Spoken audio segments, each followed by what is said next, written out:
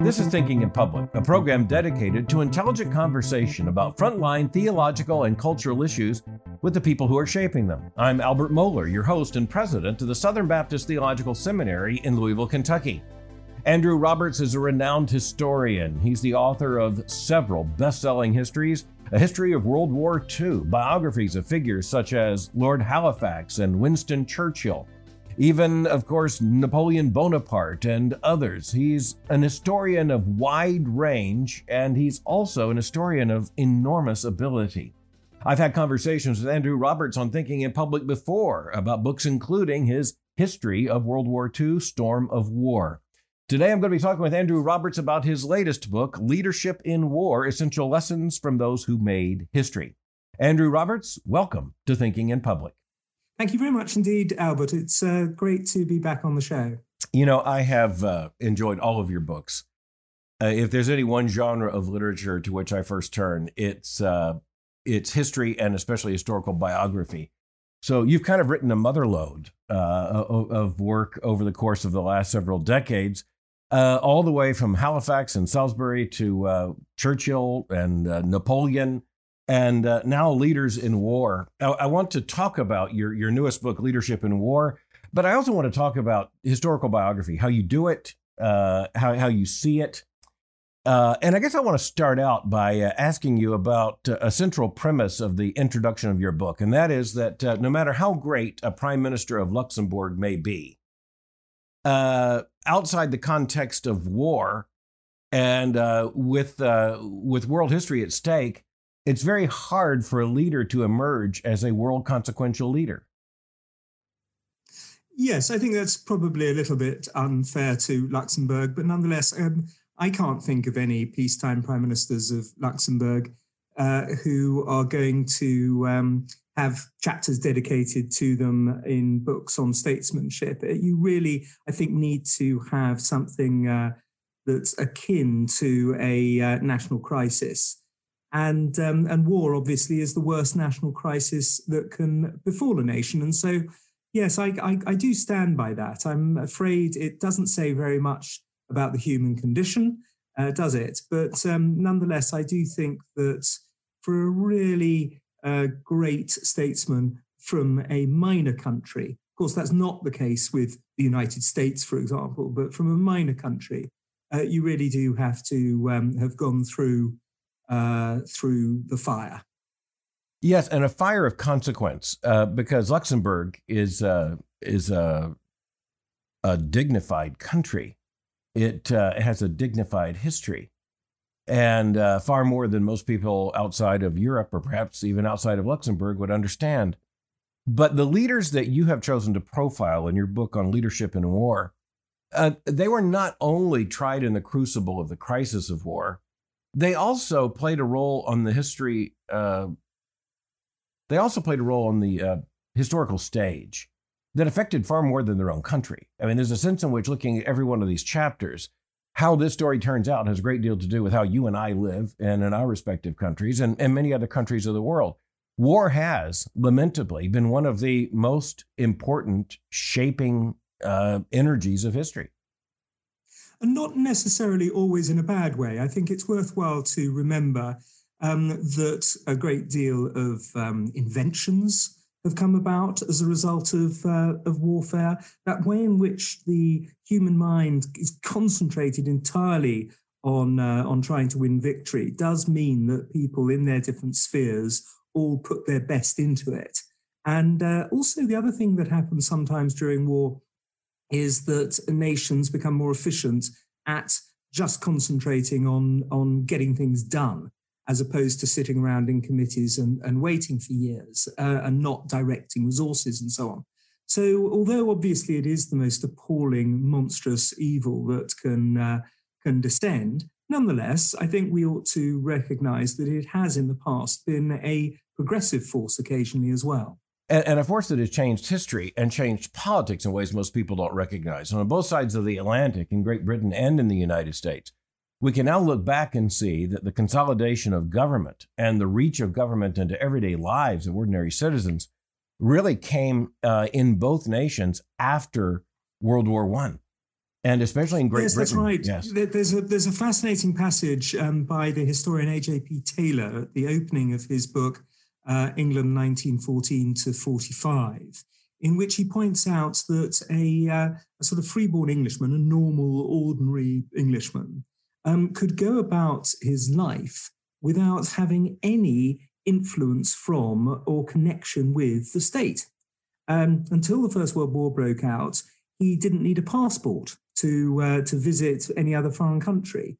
Apart from an incredibly low taxation, something like 3 to 5%, the state really did not impose in his life at all. And now, of course, it's a incredibly almost overpowering force in every aspect. Yes.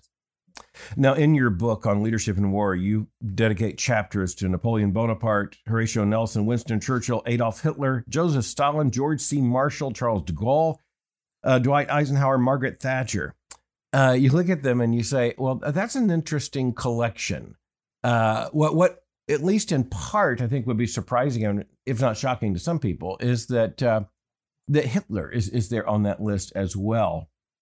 But I think... and Stalin, of course, yes, together yes. Those two really are the sort of, Tweedledum and Tweedledee of totalitarianism. Right. No, absolutely. Evil figures in their own rights. But it doesn't mean that they weren't extraordinarily impressive leaders at certain parts of their lives when they were followed by millions of people. And of course, in the very fact that they weren't Democrats actually meant that ultimately they were not as good leaders if they had been. Hitler making error after error, blunder after blunder, and Stalin fighting a war in such a way that 27 million Russians got killed, with enormous inefficiencies and complete disregard for human life. And so that has to be factored in. They'd have done better if they were Democrats, but you can't deny that they were immensely important leaders in the Second World War. Yes, well, as a matter of fact, one can't explain the 20th century without explaining how those two horrific personalities attracted so many millions of devotees who were willing both to kill and to die for them. Yes, I go into that in my chapters, the way in which they were able to use all the tentacles of the state. You were mentioning earlier about the power of the state. Had it not been for the power of the state in both fascist Germany and Soviet Russia, there's simply no way that could have been done, really. The way in which Hitler had the propaganda arm of Nazi Germany was in itself invaluable. The way in which he could create massive rallies by the work of Albert Speer and the Leni Riefenstahl's movies and so on. These things were absolutely cutting edge at that time. And of course, unbelievably destructive. So one of the things I argue in the preface of the book is that leadership is not naturally and in and of itself a good thing. It is like nuclear fission. It can be used for good as well as for evil. And is, not only in history, but also very much so in the present. But you have to begin somewhere. And so as you begin the series of lives, chapter-length considerations of leadership in war, you begin with Napoleon Bonaparte. Now, I want to ask you a couple of questions related to this. Number one, is that where you would really date the beginning of modern warfare? Would you look to Napoleon and say that Napoleon's campaigns were the beginning of war and a continuous narrative of modern war? I wouldn't really know. I think actually that starts in your continent with the American Civil War. I think when you look at the importance of the machine gun and trains, mass transit, the use of trenches and barbed wire and so on, all essential for 20th century war, certainly. You see it first in all of those cases you see in the United States. But the reason that I started with Napoleon, apart from the fact that I'd written a big book about Napoleon and felt I had something useful to say about him, is that he did encompass so many of the prerequisites of leadership. The end of that chapter, there's a paragraph in which I list 20 important aspects of leadership. And it struck me that Napoleon encapsulated all of them, which is in itself very interesting, of course, because he lost. The fact that can be a great leader, as Napoleon was, does not necessarily mean that you're going ultimately to be victorious. Well, there's so many moral lessons that have been drawn from the historical example of someone like a Napoleon.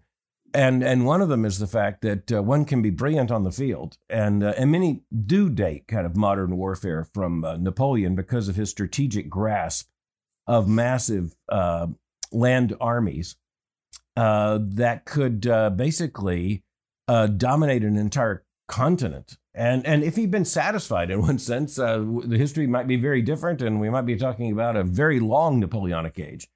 But the other moral lesson about Napoleon is simply the fact that he could not rest without invading Russia. And that's never been a good plan.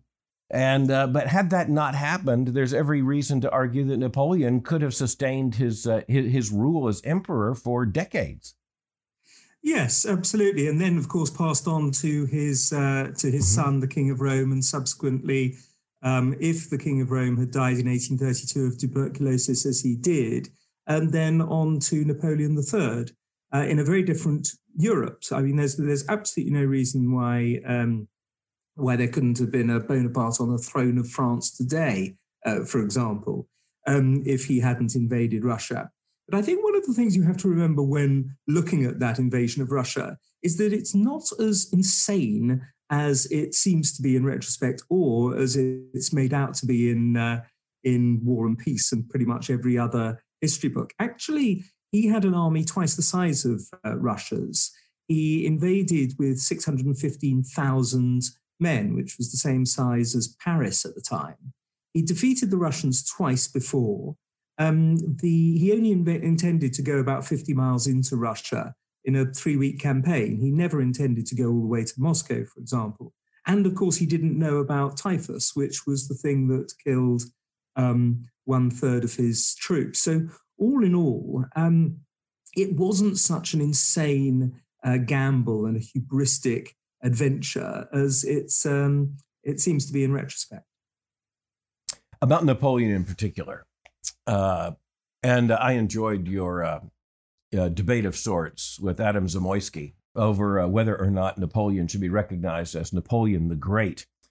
And I've discussed just about all of your books with you on this program. I also did a Thinking in Public with Mr. Zamoyski on his work on Napoleon. But and the debate was fascinating to watch. It was a bit lighthearted, not so academic, but there were some serious ideas exchanged back and forth, and I've commended that debate to many. But one of the you must have commended it to quite a few, because I was just told yesterday that 544,000 people have watched it. Over 500,000 people. That is pretty amazing. I have recommended it. In a big ding dong. Yeah, I've recommended it on this program, so I'll take credit for at least part of that. But a part of the dynamism of that exchange is just over whether Napoleon is to be judged as a colossal failure in the end, or as someone who actually did change the face of not only France, but much of Europe. And you argued for the latter. And so, in a sense, that also explains why Napoleon begins your book, because you think he has lasting influence. I do, yes. You can't understand modern France without appreciating the influence of Napoleon. It strikes me, can hardly walk down the street in Paris without spotting him in some way or another. The concepts of equality before the law and religious toleration and so on are revolutionary concepts, the French Revolution, but nonetheless, I mean, of course, they existed in America 20 years before that, but in terms of Europe, they were revolutionary concepts. You were, for the last 1,000 years of French history before then, you were judged upon who your father and grandfather were. That was where your rank and status in society came from.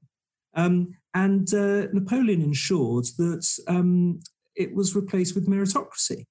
And that is something that a lot of people did not want to happen. And one of the reasons that he was brought down was that he had to fight 7 coalitions. And that was because the powers of Europe, powers like Prussia and Russia and Austria, to a lesser extent Britain, did not believe in this kind of meritocracy and in fact wanted to extinguish it. Yes, and thought they had. But Napoleon ended up winning the argument. It took basically the Franco-Prussian War and then World War I to make that argument as convincingly as it should have been understood. But nonetheless, by the time you do get to World War II, there is at least an understanding that in theory, even military leadership ought to be based upon a meritocracy, not upon titled nobility or upon a gentry. But old ideas die long deaths. Of course, that's right. And actually, when you look at the military leaders of the First World War, in not so much in France, but certainly in Britain and in Germany, you see the aristocracy still very much, or the squirearchy at least, still very much in control. The officer corps of the Prussians and indeed the British High Command tended to be people who came from the upper middle or the upper classes. That doesn't mean they're bad soldiers, by the way, of course. Both of those classes have produced extraordinarily impressive leaders, and several of them are in my book, like Napoleon and Wellington came from the upper classes. Winston Churchill came from the upper classes. So I'm absolutely not suggesting they don't make good leaders, but it's so much more impressive, isn't it, by the time of the Second World War, when George Marshall can choose from a much wider gene pool, as it were, than just the aristocracy. Which, by the way, he had largely built up when they were at the rank of major. And George C. Marshall had enormous impact on them as younger men. When at that point, quite frankly, there was very little hope for serious promotion within the American Army. All that changed. Yes, and a lot of people like Dwight Eisenhower, of course, had to stay for a very long time in the sub-general rank for the obvious reason that there were an awful lot of people who were superior to him. And the army itself was quite small and politically kept small. One of the... Tiny. I mean, 200,000 people. When the Second World War breaks out, your army is fewer than 200,000. It's the 16th largest army in the world, same size as Romania. And so when you look at that capacity, the way in which George Marshall was able to make it 80 times bigger by the time the Second World War ended, just the sheer to grasp that kind of enormous expansion required a really hugely impressive administrative and organizational brain. Right. The American army was fairly close in size to the army of Portugal at the beginning of the war.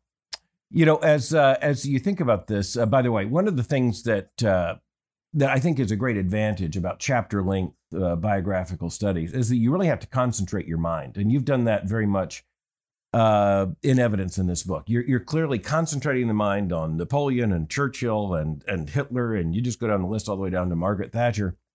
And you have to make judgments, and you also have to provide insights. But for several of these, you've written, 900-page biographies, and now you've got to reduce it to this.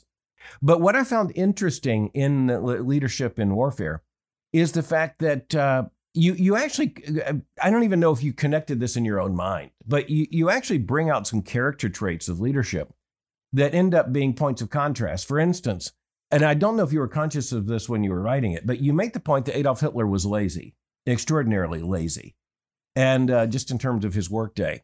On the other hand, Napoleon was basically a workaholic, we might say. He had what you call an extraordinary capacity for work.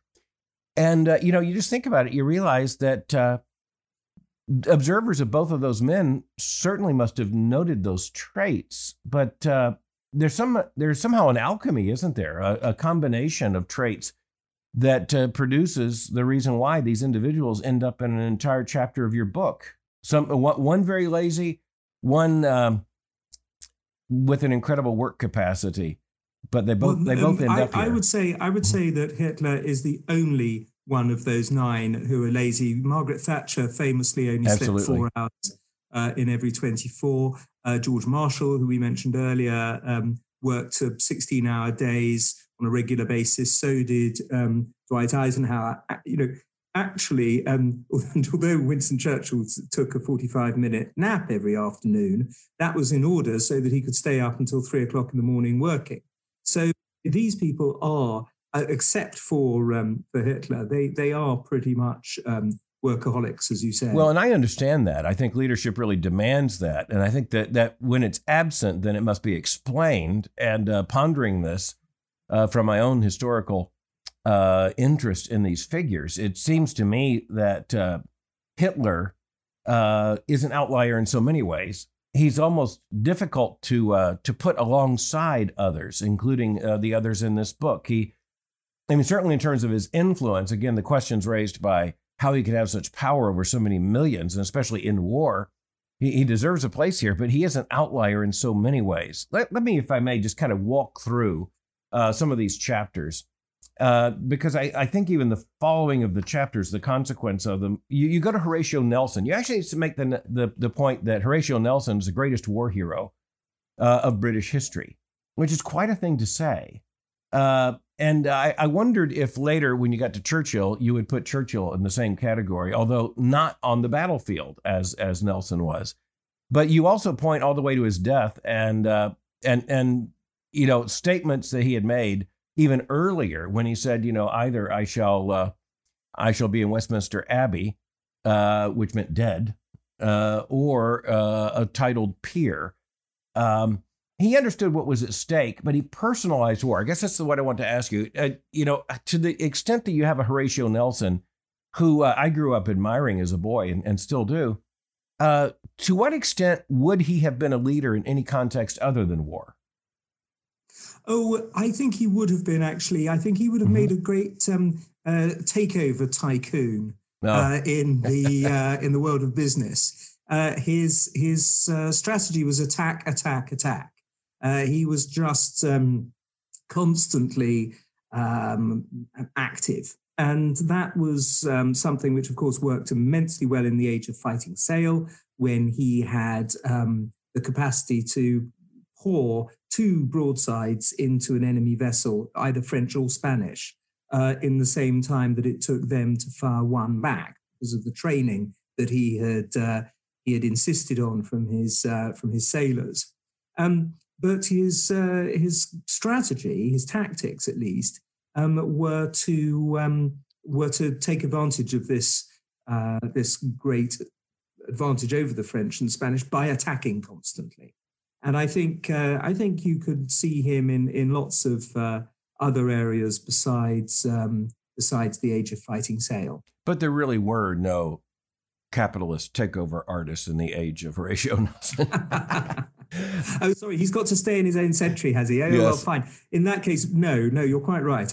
I mean, he wouldn't have done so well on land, where the British Army wasn't able to fire twice as fast as the French. He wouldn't have done as well pretty much in politics either.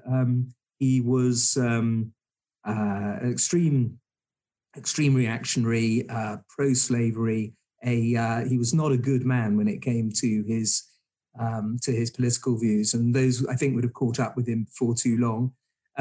His father, of course, was a vicar, was somebody in the Church of England. I can't see him ever getting very far as a priest either. So I think we're pretty lucky that poor old Nelson, at the age of 12 years old, was sent off to the Royal Navy as a midshipman. When you look at someone like Horatio Nelson, you look at a name. I mean, there at Trafalgar Square, there he is on that enormously elevated column. To people in Britain today, is Horatio Nelson at all a part of the living imagination? Or if so, among whom? Less and less, I'm sorry to say. There have been people who've wanted to have him pulled off the column on Nelson's column in Trafalgar Square because of the views that I mentioned earlier, his pro-slavery views. He's not really taught terribly much as a hero, and in fact, he was a question. When we have our people who become British through immigration, they get taught various things about British history, and he was, who is the hero on the top of the column in Trafalgar Square was one of the questions. And they're thinking of getting rid of that because it's considered to be too militaristic. So I'm afraid, no, Nelson is he's being sort of downgraded and not quite cancelled, but he's a marked man, unfortunately. Well, I am not only one with an intense historical and theological interest, I am also an Anglophile, but I will say that if London seeks to remove all militaristic imagery, you're going to have a naked city. Of course, no, and we won't, but we just have to have a little bit more leadership.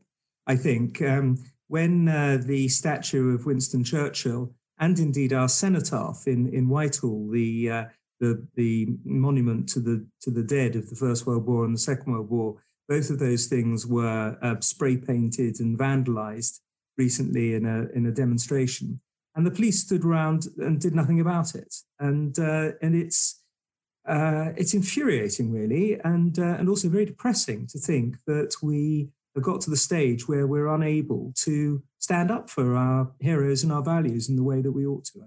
Right. I think London and Washington, but London more than Washington because of the tragedies of war and a longer history of war, but in particular, even looking at the First World War and the massive loss of what Churchill would have called British manhood to that horrible war. The commemoration of that war is so much a part of national identity. It just seems to me that trying in any way to desecrate or to erase that means that you just have blank tape. It doesn't make historical sense. It doesn't even serve the moral purposes of the present. Precisely, and actually, another thing that we're seeing a bit of at the moment, which is awful, is not so much mocking the great services for the dead as to hijack them. In London on the 11th, just a few days ago, at the time of the Remembrance Day ceremony in Whitehall, the Extinction Rebellion environmentalist activists staged their own attempted Remembrance Day service for the planet.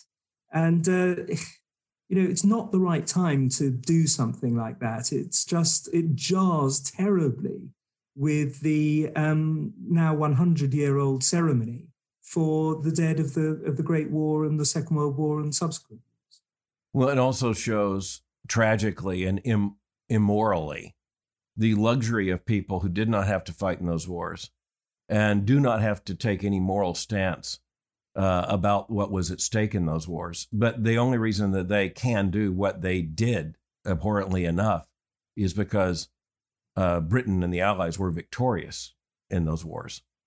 Precisely, yes. You're essentially politicizing something Yes. and taking advantage of the fact that you do have free speech, which, had it not been for the people who everybody else is trying to memorialize at the time, you wouldn't have. I mean, there's simply no way, if the Germans had won either the First World War, certainly the Second World War, that we would have had anything like free speech in this country, free speech which ought to be treated respectfully and not abused in the way that it was just the other day and will be again, frankly. This is an ongoing struggle, the cultural struggle in Britain at the moment. Well, and on both sides of the Atlantic. But you cross history here. You end your chapter on Nelson by referring to him, citing Emma Hamilton as Nelson as the guardian angel of England. But then you fast forward to Winston Churchill, and so you're skipping a lot of territory there.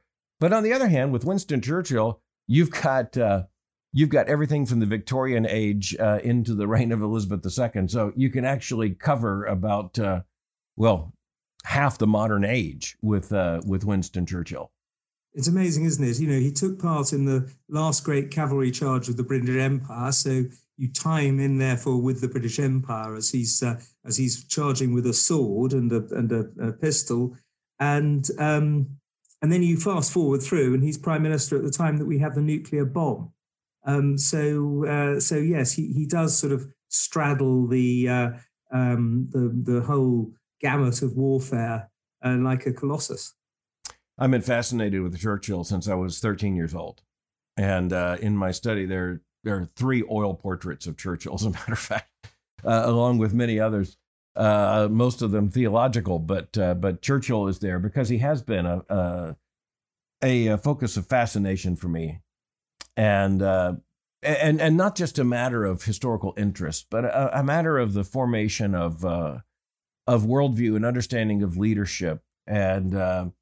And Churchill was such a man of parts. It's difficult to imagine how you could write a chapter on him. I did that myself, but to compress Churchill down into just a few thousand words is an enormous challenge. But it's also a joy. I mean, you're talking about someone who, unlike several of the others you're talking about here, was let's put it this way, was able to smile while he raised the victory sign in the smoldering ruins of blitz and bombing. Someone who did indeed work with maps and strategy, and brilliantly so, with his generals and admirals until 3 a.m.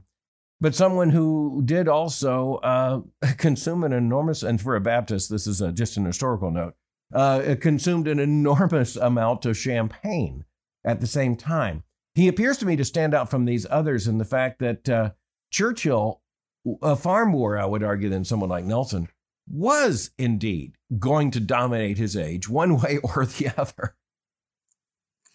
Yes, I mean, he was very lucky again and again. I think had he not resigned or been forced to resign at least, over the Gallipoli campaign, and then gone into the trenches and served in the First World War on the sort of dangerous end of the First World War in the Western Front trenches, that might have damaged his career extremely badly, because, of course, he had made these the blunders in the Dardanelles, well-intentioned, and it could have come off, but it didn't, and it led to the... it wasn't a stupid idea. It wasn't just, a stupid but it was idea. carried off actually, stupidly. It was a brilliant idea to have got the Royal Navy through the Straits of the Dardanelles and to have moored it off Istanbul, modern-day Istanbul, then Constantinople. You'd have taken the Ottoman Empire out of the Great War. It would have been one of the great strategic coups in the history of warfare. But because of the way it was organized, on the 18th of March 1915, we lost 6 ships trying to get through. If we'd done it earlier, if we had done it slightly differently, that wouldn't have happened. And so it wasn't a bad idea. It was just he was tremendously unlucky, and that could have knocked him out. That could have taken him out, and he could have just spent the rest of his career painting or writing books or so on. But so I don't think we can assume that he would always have been in the forefront at all time. Well, he thought he would. Even as a 16-year-old, he's telling his friends of this vision he has, in which he alone is going to save England, which could not make you very popular as a 16-year-old. It's amazing, isn't it? Yes, he tells his best friend when they're at school, he's a schoolboy at Harrow School, that there shall be great upheavals and terrible struggles in our lives, and that I shall be called upon to save England and save London and save the empire. And then half a century later, that does happen. But for that to have happened, it required him to go off and put his life on the line in the trenches of the First World War. Yes, and you talk about, you said he was lucky. I'll just say providentially, it was not without note that he was born as the first son of the second son of the Duke of Marlborough. And I've been to Blenheim more than once, and I can just, you're there and you realize any baby born here is going to have a certain sense of historical destiny that another baby is likely never to have.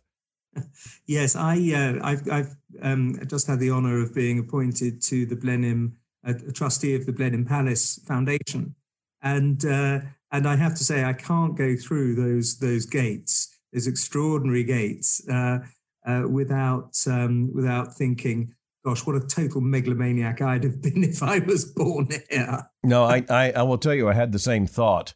But my other thought was, I'll just say, since I've had an opportunity to speak to someone who's a member of the board of the trust, please do not desecrate Blenheim Palace with the modern art, the display that was there when I was there a matter of months ago. You know what they had last year? They had speaking again on a Baptist show, a lavatory, a gold-plated lavatory, stolen days before I was there.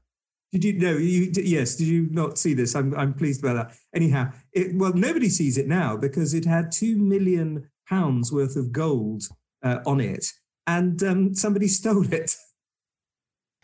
No, I just will tell you that walking through Blenheim Palace and understanding what that meant, and seeing a dead horse hanging from the ceiling as a supposed demonstration of modern art, and other things, including an assassinated pope, that just led me to say, this is what happens when an empire no longer believes in itself. But I will leave that to you and other members of the trust to adjudicate going forward. I'm not going to say a word on this issue. Yeah. You go from Churchill to Hitler, and that is jarring. But nonetheless, historically, it's explicable. And you begin by saying any understanding of Adolf Hitler has to begin by acknowledging the fact that he was extravagantly admired and even worshipped by millions of normal people for more than a decade. Now, that leads me to wonder, using the careful prose that you employed in that sentence, would you use the word worshipped of any other of the leaders here? I mean, I can think of one you might, but not necessarily. Stalin, yes. You would as well. Yes. When you think that there are still people, even today in Russia, who admire Stalin and look up to him, I think he was a great man, even though they know perfectly well who was responsible for the Ukraine famine and the Katyn massacres and the 6 million or so people who died in the Gulag. There too, you can no longer see this as just a political decision. This unfortunately goes into the whole area of religion. Yes. You know, I think theologically you're exactly right. And both of them had an iconography. They had a cult. They had effective state worship one way or another. And of course, they had heretics and they had heresy trials, so to speak. And Mein Kampf was a Bible, just as some of Stalin's works on Leninism were as well. No, you see the whole gamut of the sort of Catholic 16th century Inquisition at work in both of those countries, Nazi Germany and Soviet Russia. You know, it reminds me of that great paragraph in The Last Lion by William Manchester, in which he says, it's that great paragraph in which he ends by saying, in London, there was such a man. But it mentions that what would be necessary for England to survive would be someone who could rally the English people the way that Hitler rallied the German people, but without a cult of self-worship. Precisely, and also to appeal to the best in human nature rather than the worst. Churchill was appealing to emotions that we should be proud of, whereas Hitler, of course, with his rage and resentment, his racism, his anti-Semitism, and so on, was appealing to the lowest in human nature. Now, one of the issues that you raise with reference to Hitler is the fact that he, in one sense, defeated himself. And that was by the fact that he evidently was so committed to his ideology that he allowed his ideology to subvert his war aims. And I think there are a lot of people who don't reach that insight about Hitler, in that the ideology is central to the man. It's inseparable. So central to him that it leads him on to make the greatest strategic error of his life, or at least a couple of them. The first, of course, was to invade Russia in June 1941. The thing that impelled Operation Barbarossa was not strategy. It was Nazism. He wanted to have what he called a final reckoning with the Bolsheviks, who he'd been denouncing on street corners since the 1920s. He wanted Lebensraum for his so-called master race, again, and essentially a Nazi concept. And of course, he also wanted to annihilate the Jews, over 50% of whom lived in Russia in 1941. So these things are driven by his politics and not by grand strategy. And then the mistake that he made 6 months later was to declare war against the United States, an uninvadable country that he simply couldn't truly damage.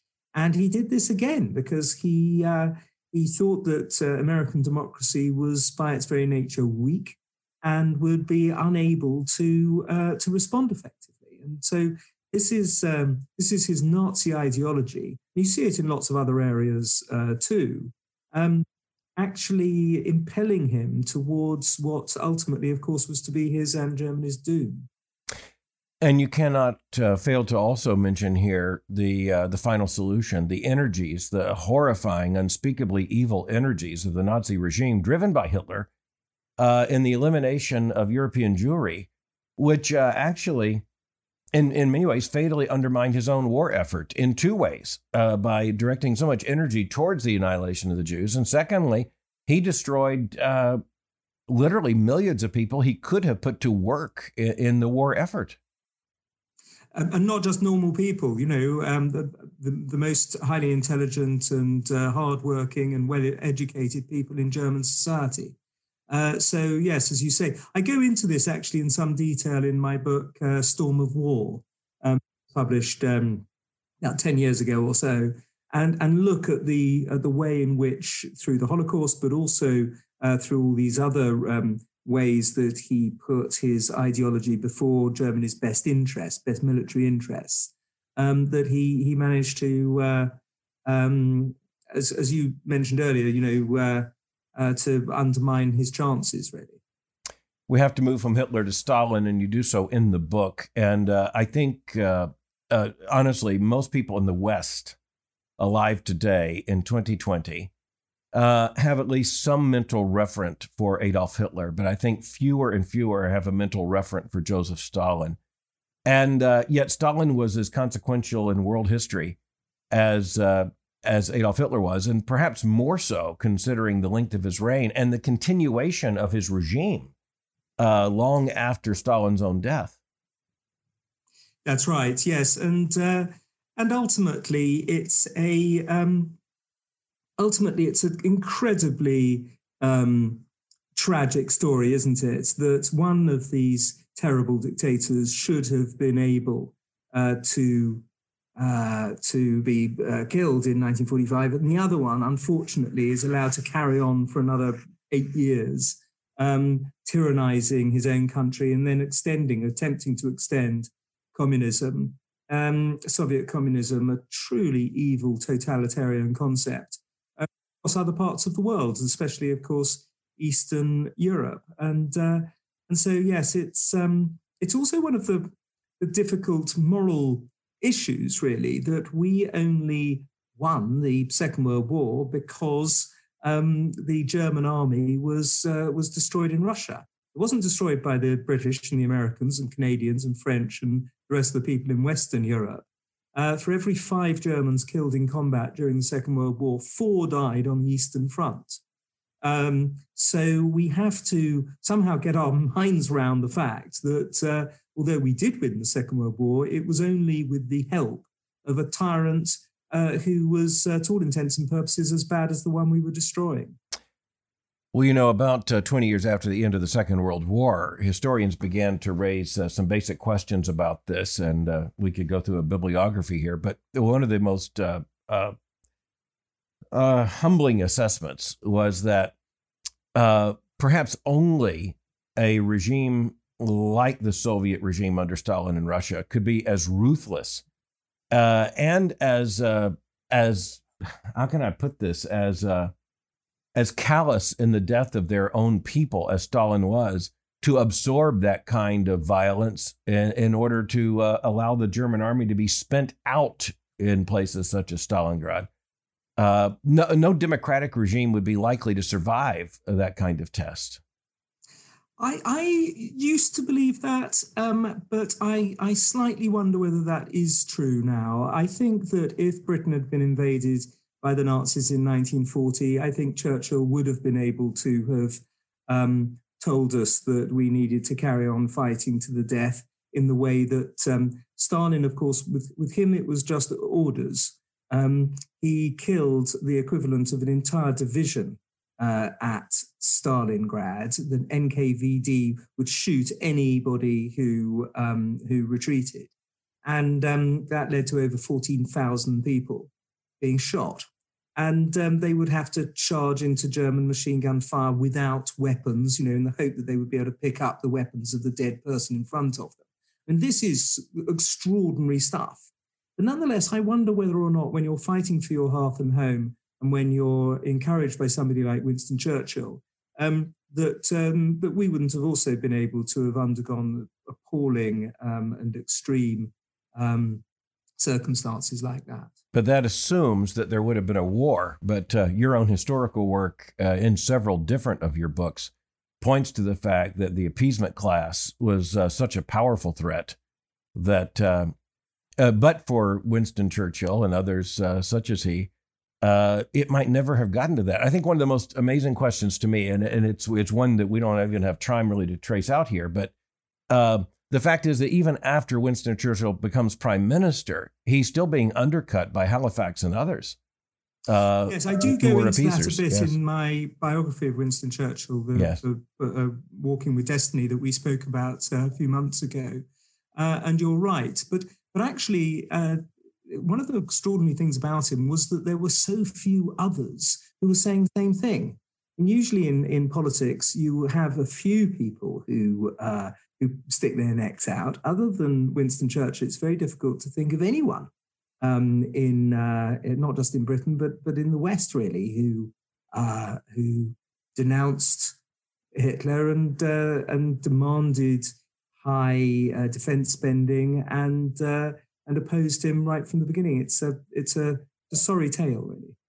And there are no ways to track actually counterfactuals in history. I know you've edited a book about what might have been, but the fact is, as intellectually stimulating and curious as that is, you really don't know. But it's certainly, I think, true. I'll go back to the point I made that when you look at the United States in World War II, it would be very difficult to imagine a democratically elected government here surviving anything like the military losses that the Soviet Union had experienced when the war was not understood to affect the American continental mainland. And so the United States is in a different position. Well, that's because you're lucky enough to have a 3,000-mile ocean between you and the Nazis.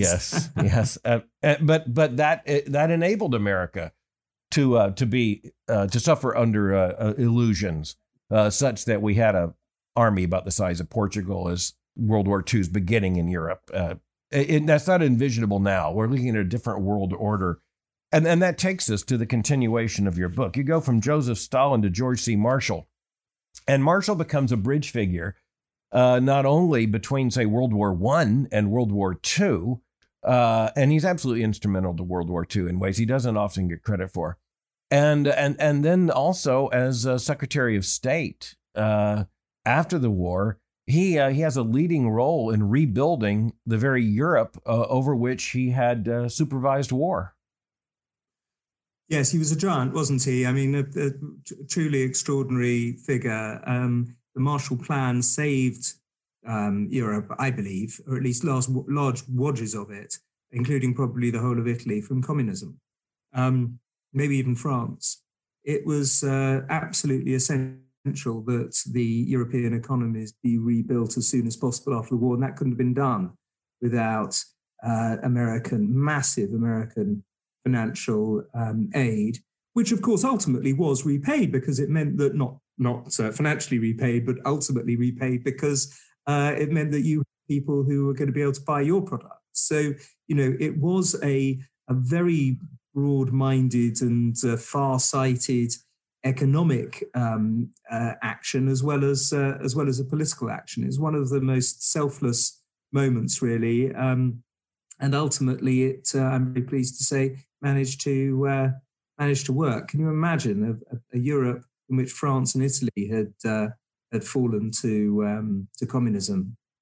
Right. Looked at from an American perspective, it represents a high watermark of bipartisan government in the United States in the aftermath of the war. The Marshall Plan was only possible because Democrats and Republicans are willing to spend more money than the United States had even collected in many previous years in taxes, and to devote it to the rebuilding of a war-ravaged continent, and especially Western Europe, in such a way that it would reestablish civilization. It was broad-minded. It was also in the national interest of the United States, but that was a near-run thing. I mean, it only is recognized as being in the national interest of the United States because it effectively worked.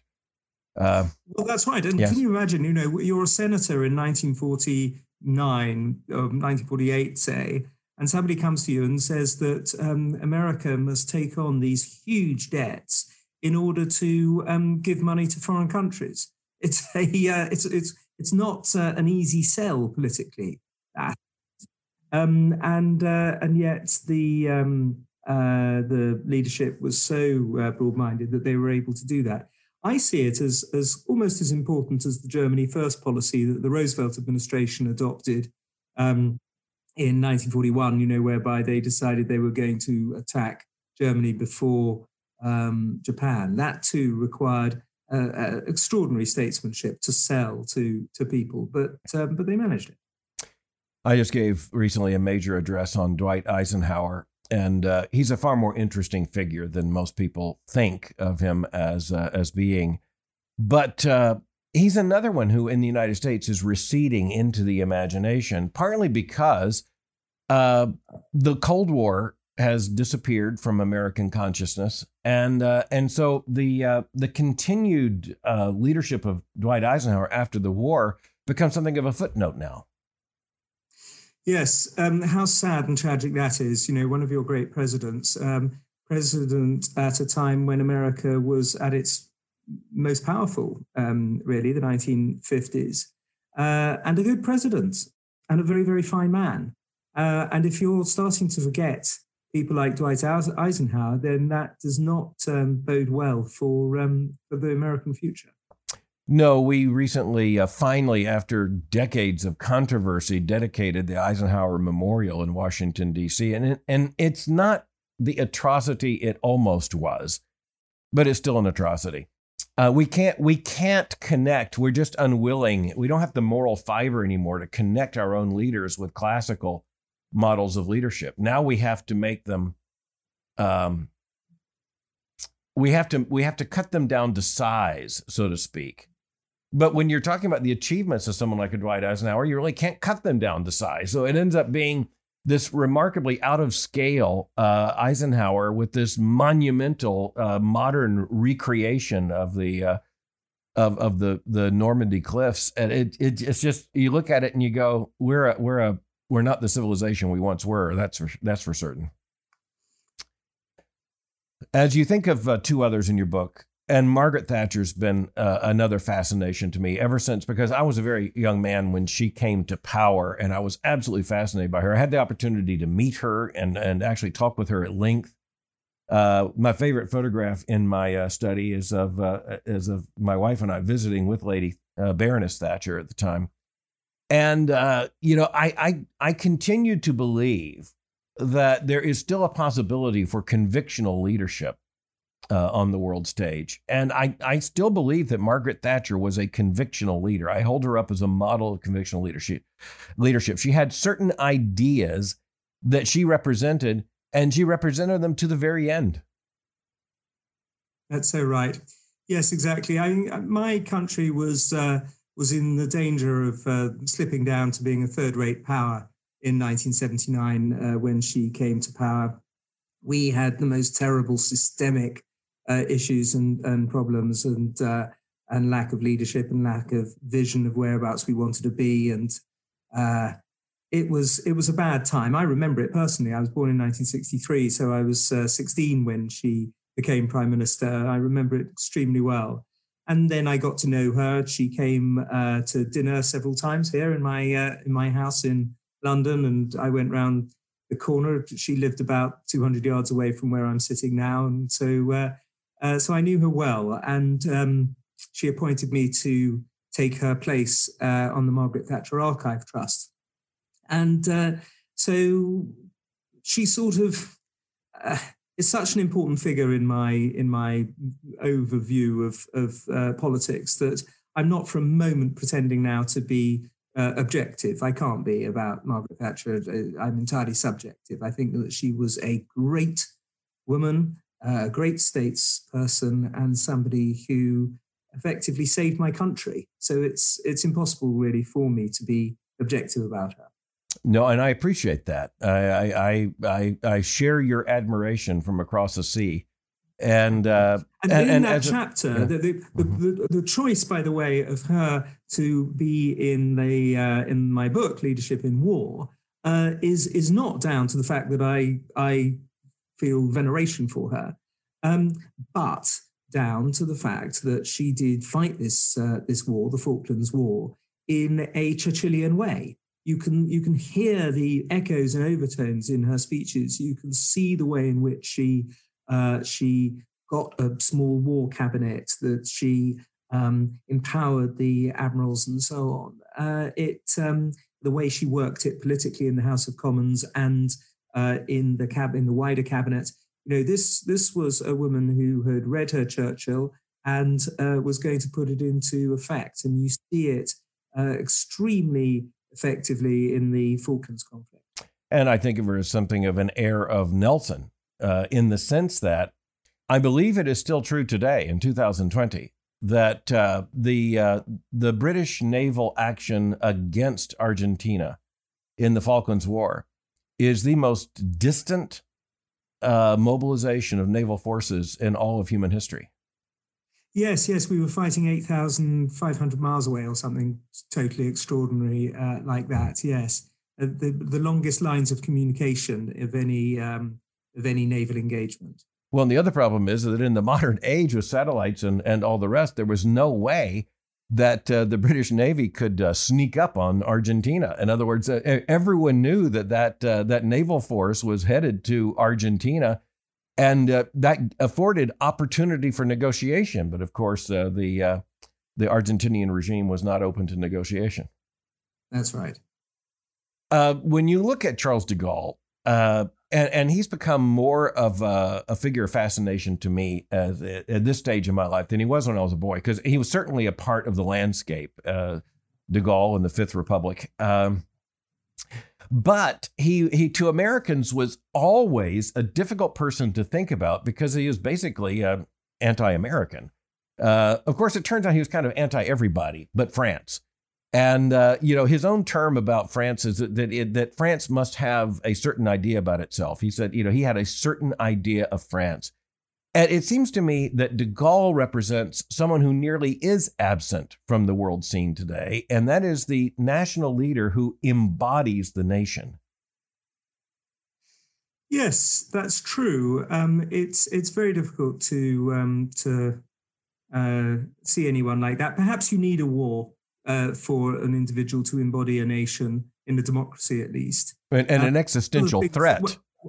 One of the things that that FDR and Churchill both worried about was whether or not Charles de Gaulle was a Democrat, or whether or not he was a basically authoritarian figure, such as you saw in Eastern Europe in the 1930s, for example, again and again. A kind of Admiral Haughty figure, or a General Franco, perhaps, that kind of leader, which he was not. He was a Democrat. And of course, when he lost elections, he stood down. But it's not just that he was anti-American, he was anti-Anglo-Saxon, he was anti-lait roast beef. So he despised us in England just as much and thought that we were exactly the same thing, Anglo-Saxon cousins, who he needed to outmaneuver and to split as much as possible and to beat. And there's an extraordinary moment when he went off to visit the battlefields of Russia. And at one point, he says, "What an extraordinary people, extraordinary people." And his private secretary recognizes that, in fact, he's talking about the Germans to have got as far as Stalingrad, rather than the Russians who ultimately defeated them. So you're right. Yes, there was a sort of equal opportunities contempt that de Gaulle felt for everybody else. Well, a very morally complex figure, to be honest. A very difficult figure to untangle. But that raises another question, which is, how exactly is de Gaulle remembered in France today? Well, it totally depends on which part of the political spectrum you come from in France. He's admired by Emmanuel Macron. He is, of course, followed by the Gaullist right. He's interestingly despised by the National Front, the neo-fascist French politicians, because of what he did in Algeria, which was to withdraw the French Empire from Algeria. And they hate him for that. In fact, the National Front Party was created by people who had grown up opposing de Gaulle. On the left, he is also despised for having been an ultra-conservative in many ways, although not actually all the time economically. He was a nationalist economically. So he's a divisive figure in one sense, although every Frenchman will agree, and I hope, and Winston Churchill agreed with this as well, and I certainly do. I'm sure you do too. That ultimately, when push came to shove against the Nazis, he was the man of destiny, and he was the person who saved the honor of France. Yes, even by fiction, but he did save the honor of France. Marching into Paris as if the French had won the war when they did no such thing. I think you point out less than 1% of the casualties were French. I'm thinking more in terms of saving the honor of France in June 1940, leaving France, refusing to go along with the Pétainist surrender, coming to London to continue the war against the Germans. That's when he saved the honor of France. Right. No, and I would agree with you on that. And also, he did so, at the cost. And again, you think about what's at stake. Had de Gaulle been unsuccessful, he would have been shot as a traitor, or worse. And so he put his life on the line, demonstrated personal courage as well. Every one of these figures is fascinating. I think every one of them is fully justified in the chapters of your book, Leadership in War, Essential Lessons from Those Who Made History. It's another wonderful work, Andrew. I really admire what you do. I read all of your works, and I including ones we never had the opportunity to talk about on Salisbury and Halifax. And I want to thank you for the work you put into these books, and then the evident joy that you demonstrate in talking about them. This is not just a matter of authorial interest to you. There's deeply a personal interest here. Thank you very much. I appreciate that. Yes, I don't. I'm not one of those writers who thinks that when you put the final full stop on the final page, then it's all done and you can just leave the rest of it to the publishers. Part of the great pleasure for me about being a writer is sharing it and talking to people about it and interacting with them and listening to their reactions to it. So thank you very much indeed, Albert. It's been a complete delight to be on the show. My next book is a biography of King George III, which is coming out this time next year. So I'd love to talk to you about that then. Well, consider this your first invitation from a rebellious colonist to talk about your biography on George III. I guarantee you I will consume it ravenously as soon as it gets to me, and look forward to talking with you about it. Thank you again to Andrew Roberts for joining me today for Thinking in Public. God bless you. Thank you.